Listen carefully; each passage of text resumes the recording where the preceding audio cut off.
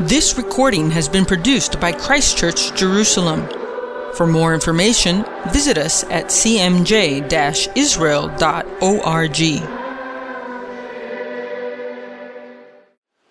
Father in heaven, we are indeed grateful that you've called each one of us here to worship you. We pray that you will find our worship acceptable and pleasing in your sight. We pray that you'll find the words and meditation of my heart also to be acceptable and pleasing in your sight.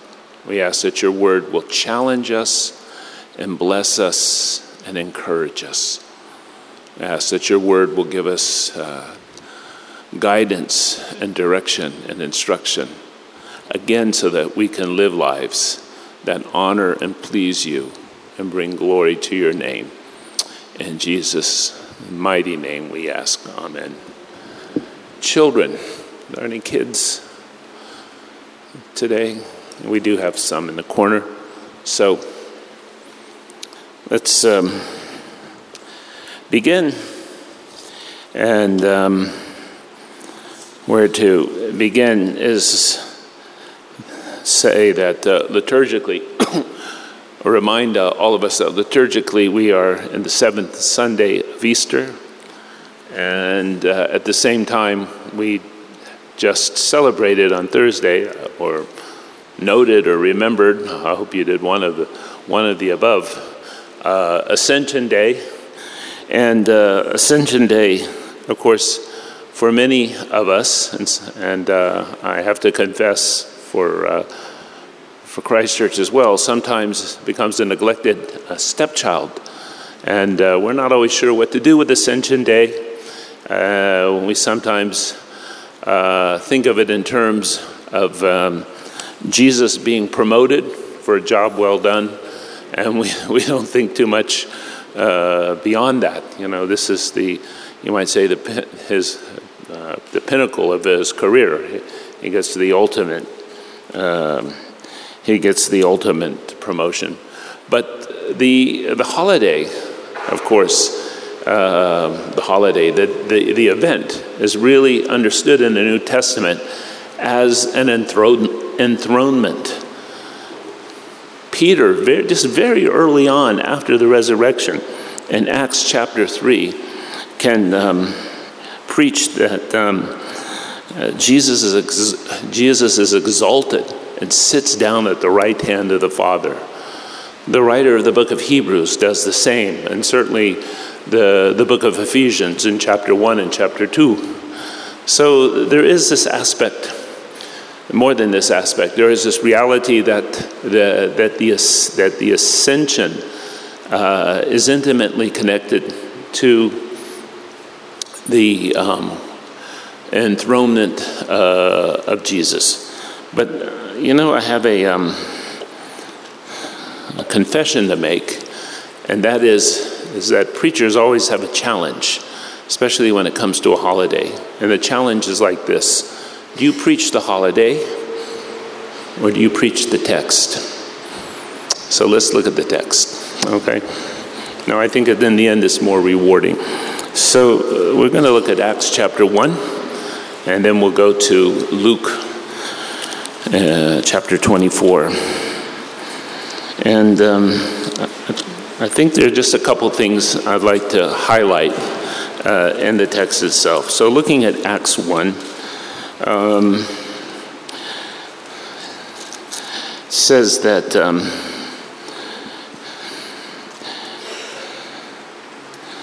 Jesus showed himself to the apostles, that he gave many convincing proofs. He appeared to them over a period of 40 days, and he spoke to them about the kingdom of God.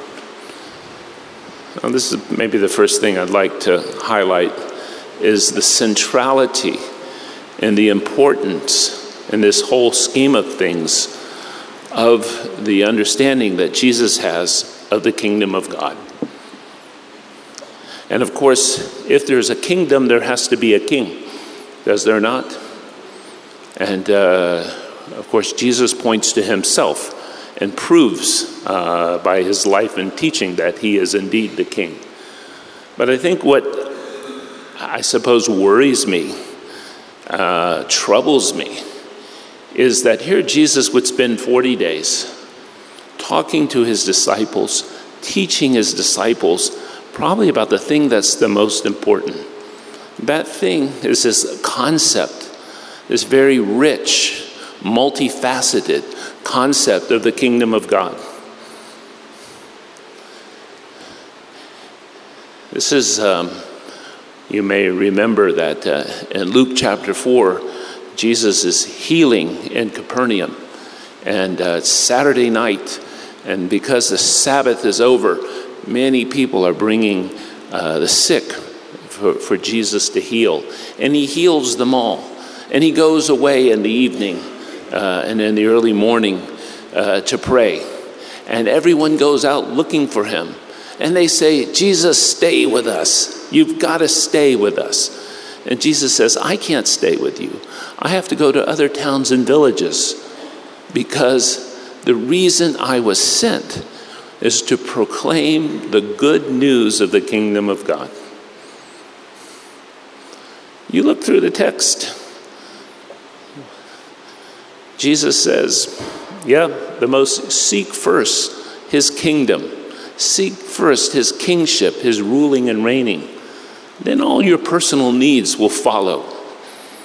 Or you look at how many times Jesus talks about entering the kingdom, entering the kingdom, entering the kingdom. Now maybe because we don't live in a world of king and queens anymore, or not serious king and queens. I'm not talking about the ones that appear on postcards for tourists. Because we don't live in that world anymore, we don't take it seriously. And our language, especially as Christians, doesn't reflect the reality of what Jesus taught. So we talk about being saved, which rarely appears in the New Testament. We talk about being born again. I'm not against being born again, but you're only born again in order to see the reality of the kingdom of heaven. Being born again is not the end in itself. Yes, we talk about letting Jesus into our heart, and all kinds of things. They work. I'm not saying that they're somehow illegitimate, but it doesn't reflect the spiritual reality of Jesus. And our teaching and our preaching is so far away from what was central and important to Jesus. 40 days he teaches them. And for 40 days, he's not talking to them about the principles of church growth. Or, how to raise a capital campaign. Yes. Or how to start effective small groups. I mean, all that is again, all of that can be important. But what's central to Jesus is this notion and this idea that God now, through Jesus himself, has entered the world and is starting to take control, okay? And is starting to exercise authority and sovereignty and dominion like it's never happened before. And wherever Jesus is and wherever he is present, at one time physically, now by the power of the Holy Spirit, he brings redemption. Does he not? He brings repentance, and he brings healing of human sin and brokenness, physical healing. He brings deliverance from the devil. He brings reconciliation into families and communities, not only individuals. That all of this happens wherever Jesus is present. That Jesus is, again, beginning to take control. And where we give him, where we say yes to Jesus, there we have the kingdom of heaven. That's the Lord's Prayer. There's a parallelism in the Lord's Prayer. And that parallelism says, thy will be done, thy kingdom come. Where do we find Jesus ruling and reigning as king? Where people are doing his will. So 40 days he teaches them about the kingdom of heaven. That's the emphasis. Could it not be our emphasis as well? That we would study what the kingdom of heaven means, that it would be our passion, that it's something that we would concern ourselves with, and we would see how it fits with discipleship or evangelism, because it fits. That's the first. The second thing in this text is that, of course, in the gospel and in the book of Acts, Jesus says, wait to be empowered by the Holy Spirit. And I almost feel that today we live in and many of us, not all of us, we live in a post-Pentecostal age because of maybe the abuses of the charismatic movement and the tumult of some of the charismatic movement, that we somehow minimized or put away the Holy Spirit and the power of the Holy Spirit. You see, for the kingdom of heaven to work, it has to be fueled. It has to be empowered. It has to be moved by the Holy Spirit. Jesus makes it really clear, does he not? When he's talking to those Pharisees, his buddies, by the way, dissident buddies, but people in the same movement that he was.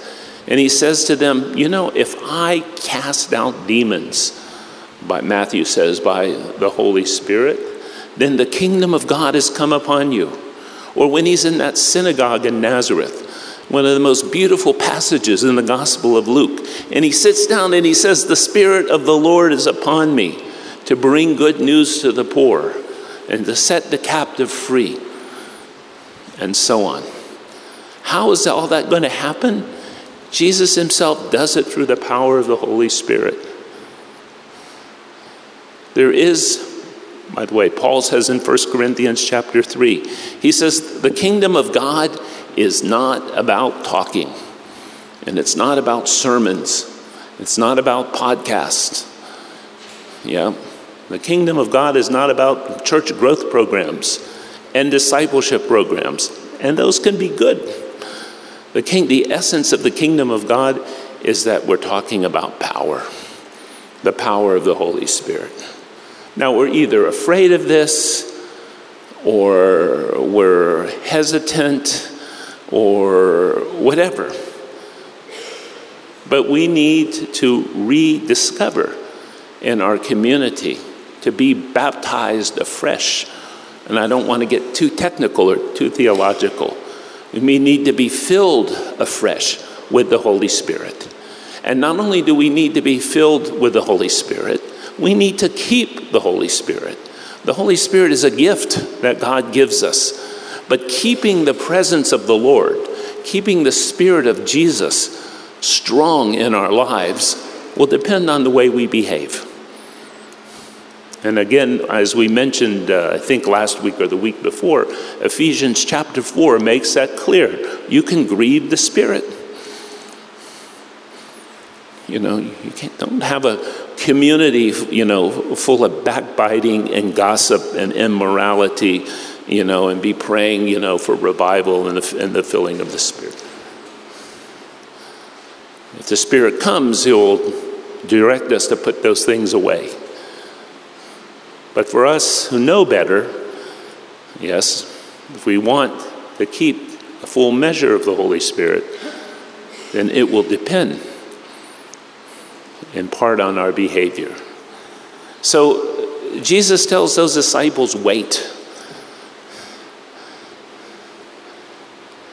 Wait. Now they return, one more thing. In verse 9, I'll just say this before we... Verse 9, they pop the question, Jesus, are you going to restore the kingdom to Israel? Come on, where are the promises? Hundreds of promises in the Hebrew Bible that you made to Israel and the Jewish people. Come on now, when's it going to happen? We want to know. And after all, Jesus said just a few weeks before, he told them, he said, Jerusalem will be trampled down by the Gentiles. But one day, the time of the Gentiles will come to an end. I hope soon, because Gentiles are causing a lot of trouble in the world today. So the time of the Gentiles will come to an end. And then there will be this restoration of one kind or another. I'm not going to try to define it because I'm not sure what. And so many people take this, many scholars and preachers, and you see, God is done with all this. God is done with Israel. God is done with the Jewish people. And Israel, I'm not talking about the people of Israel collectively, not necessarily the state of Israel, although that might be included. God is finished with all this. And now it's all going to be about universal. It's all going to be about, it's nothing to do with these promises that God make. Can I remind you, my dear friends, may I remind you that when we talk about God, we talk about the God of Abraham, Isaac, and Jacob. We're not talking about the Force in Star Wars. We're not talking about a God from India or a God from, a pagan God of North America. Can I remind you, yes, that when we talk about the scriptures, we're talking about the Hebrew scriptures. Yes? Can I remind you that when we talk about the Messiah, that we're talking about Jesus Christ, we're talking about the Messiah promised to Israel. Can I remind you that Jesus said that salvation is from the Jews? Yes, that the New Testament is the new covenant given to the house of Judah and to the house of Israel. There's no way to divorce this. And there's no way that God in some way and in some time, in some place, is not going to keep his promises to the Jewish people. You can say, but yes, we're talking about every part of our message is basically Jewish. The idea of God being a king, yes, and ruling and reigning in the lives of people, or being filled with the Holy Spirit, it's a Jewish message. And very interestingly, perhaps, I think it's interesting, where does Luke's gospel begin? It begins in the temple. Where does it end? It ends in worship in the temple. Where does it open? Very likely, and I've come to this view painfully over the years. People have twisted my arm, beaten me up, and tasered me. But were the disciples really in an upper room, or were they on the Temple Mount somewhere? And did the Holy Spirit not fall upon them in the temple? And just as the Holy Spirit left the temple with Ezekiel, it came back, on the day of Pentecost. Yes. How does the book of Acts end? It doesn't end, but it ends with Paul discussing with the Jewish people, okay, the claims of Jesus and the kingdom of God. That's the last chapter of Acts, meaning Acts is still continuing. And that witness to Israel, not just the nations, still continues. How does all this work out? The return of the Jewish people, the rise of the state of Israel, the Holocaust. What does all this mean? We may never fully know in our lifetime, because we only know these things by hindsight. The disciples only knew that Jesus was the Messiah after his death, his humiliation, his resurrection, and his ascension. Then he opened their eyes to the scriptures, and then they could see. So it's maybe only 100 years from now that we'll know what. I won't be living that long, but at least I don't think so. According to Google, you can now put in all your health information, and they'll tell you on the exact day you're going to die. I don't recommend it, by the way. It could lead to pessimism.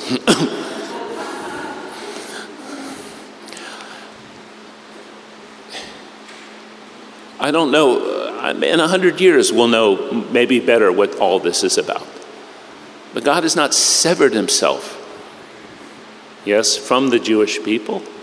And God, in some way, will keep his promises to them. And just because Jesus doesn't answer the question directly doesn't mean that it can be dismissed and thrown away. Now, I'd like to just draw our attention to maybe two more things from the gospel passage itself. That is from Luke 24. It's a very wonderful passage to read. And of course, Luke twice mentions the ascension of Jesus.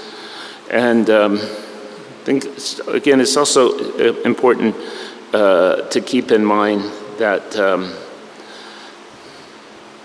several times before this talks about how Jesus opened their minds to the scriptures, how he taught them the principles of being able to interpret the scripture, explaining his death and his resurrection, from the very passages that they were familiar with. And then he says that from the scripture, the Messiah will suffer and rise again on the third day, and that repentance and forgiveness of sins will be preached in his name, beginning at Jerusalem. You are witnesses of these things. I am going to send what my Father has promised, but stay in the city until you've been clothed with power from on high. And then Jesus goes out to the Mount of Olives, to Bethpage, to the vicinity of Bethany. He's lifted up, and the context of Jesus ascending to the Father. By the way, he's not leaving us. He's ascending to the Father because in Trinitarian terms, he must return to the Father. He must return to the Father to be with his Father. But he is, of course, sending us his Spirit. And there are many advantages, as we all know, to having the Holy Spirit. And the language of this passage, at least in Greek, smells and looks very similar to the Septuagint, the Greek Bible that Jewish people used in the time of Jesus when it talked about Elijah going to heaven and leaving his spirit for Elisha. Well, there's certainly a similarity there. And so as Jesus begins his return to the Father, he blesses them. Okay, here we have an act of a priestly act, which makes us perhaps think of the priesthood or think of the temple. So Jesus raises his hands and he blesses them. And it says that he's taken to heaven. And here's what I think interests me the most. Because in this gospel and in Luke's gospel, with the end of the ministry, Matthew's gospel as well as Luke's gospel, with the end of the ministry of Jesus here, what is the reaction of the disciples? What do they do? It says that the disciples worship. That the proper response to this is indeed worship. For all these things which have happened. First, by the way, it mentions joy. And all throughout Luke's gospel, there's this emphasis that when God does something, when God reveals his glory through a miracle, usually through miracles or through some kind of incredible event, it says that people are full of amazement and they're full of joy. And so I think maybe the first is to stop here for a second and ask us, does the life of Jesus and the giving of the Spirit and the things that he requires us to do, what is our reaction to this, especially after being Christians for many years? Is it like, oh, yeah, I got to do a job. Yeah, it's my duty. It's just something I'm required to do. And I hate witnessing to people, and I don't like making a fool of myself. Okay? or when we think of the ascension, or even the glorious resurrection, the humiliation of Jesus on the cross, is all this like, oh yeah, I repeat this in a creed every Sunday. And it can become very jaded, and it becomes very distant, and it becomes something very irrelevant. And in the words of a very famous American, actually Polish Jewish philosopher, we've lost our sense of wonder. We lost our sense of amazement with Jesus, with his life. And we need to recover that. We need to read these texts and be full of joy. We need to read these texts and be full of wonder. We need to be amazed, which is an overworked word in the United States, awestruck by what Jesus has done and what he's doing in our life. And the only way to recover that is to ask God to help us with our cynicism, or to help us with being jaded or being overly familiar, okay, with these texts and these realities, and to ask us to return or to restore that joy or that gratitude that probably most of us once had when we were first believers. So the disciples are full of joy, but also they worship. Same as when Jesus gives a great commission in Matthew 28. The disciples worship him. And here they're worshiping Jesus, which not only tells us that these Jewish men who are very monotheistic believe that Jesus is a divine figure, or that or believe in the divinity of Jesus. No question. But the question, I think, or the context of all of this, I would hope would cause us to think, because they're both given at the same time. The Great Commission is given, where Jesus is sending out the disciples. It's very Trinitarian, is it not? The Father has sent Jesus. Now Jesus is going to send us, and with that, you might say, with the Great Commission, with the commandment that Jesus gives us to go out, okay, there's worship. Now, why would there be worship? And I think there's worship because the goal of the Great Commission, the goal of preaching forgiveness of sins in the name of Jesus, is not just to get people saved, and not to save people from eternal damnation, however we understand that, because there are rewards and punishments in the world to come, or not to get people into heaven. By the way, our goal, our destination is not to float around on a cloud playing a harp for all eternity. Yes, our destination is a new heaven and a new earth. Yes, that's our ultimate destination. What is the purpose? Mission, someone once said, only exists for worship. What will we be at some stage in the future, making disciples, preaching, partnering with the Holy Spirit to expand the kingdom of heaven?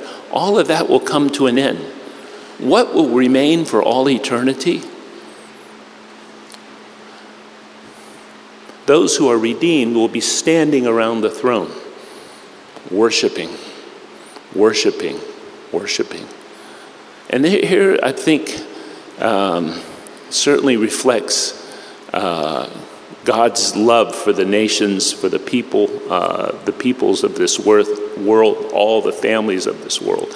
And God wants to be reconciled and restored to us, and the right relationship, of course, is love. Now, worship, and I'd like to close with this. I'd like to simply remind you that worship is more than singing. Worship is more than praise. Unfortunately, in the time in which we live, and in a great deal of emphasis is indeed put on singing. It's very nice. But to worship is to is to honor somebody with love and submission. And I, again, just like to remind us that there is no worship or there is no love without obedience. And just like to close with two scriptures. And one is in Deuteronomy, so we have a witness from the Old Testament and the New Testament. It says, I call upon heaven and earth as witnesses against you, that I have set before you life and death, blessing and curses. Now choose life, so that you and your children may live, and that you may love the Lord your God. Listen to his voice and hold fast to him. For the Lord is your life, and he will give you many years in the land. So here, holding fast to the Lord and holding and listening to his voice is an act of love, which, by the way, is at the very heart of worship. You know, we sang the song, Take Me Back to the Heart of Worship. Heart of worship is love, but love brings obedience, or love results in obedience. And here from 1 John, a similar theme, a similar point. Everyone who believes that Jesus is the Christ is born of God, and everyone who loves the Father loves his child as well. This is how we know that we love the children of God, by loving God and carrying out his commands. This is love for God, to obey his commands. And his commands are not difficult, okay? For everyone born of God overcomes the world. This is the victory that has overcome the world, even our faith. Who is it that overcomes the world? Only he who believes that Jesus is the Son of God. So in the ascension, Jesus is being enthroned. Yes, our response is to worship. Our response is to keep in mind that whatever program we have, or whatever theology we have, what will remain for eternity is worship. And I'd like to close with a verse that most of you know very well. Jesus loved this verse. He applied it to himself. And maybe we can apply it to ourselves.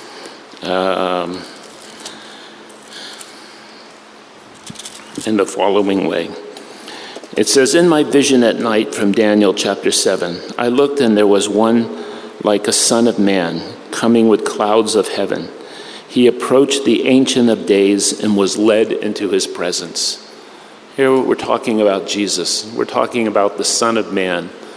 And the Son of Man is constantly the phrase that Jesus uses to refer to himself. Now, who is this Son of Man? He is given authority, glory, and sovereign power. All peoples and nations and men of every language worshiped him. Yes, because Jesus is the King, he deserves worship. Yes. His dominion is an everlasting dominion that will not pass away, and his kingdom is one that will never be destroyed. So my dear friends, if we want to celebrate the ascension, we want to take it seriously. And it does come in the package, you might say, of the Great Commission. Then our response is to be obedient, because obedience is the heart of worship. Yes. And to give him the praise and honor and glory that is due his name. Lord, we ask that you help us, because so often than not, we are weak. And as we prayed earlier, we're distracted. Lord, we can be lazy. Places in us, Lord, that are unredeemed. And we ask that you would work in the lives of each one of us, so that we can indeed offer you true praise and true worship, and obey you and be pleasing to you. We ask this for your sake. Amen. Thank you for listening. If you've been blessed by this teaching, let us know by leaving a comment on our Facebook page or leaving a review in iTunes. You can offer practical support to Christ Church Jerusalem by clicking the Donate Now button on our Facebook page. Thank you and blessings from the City of the King.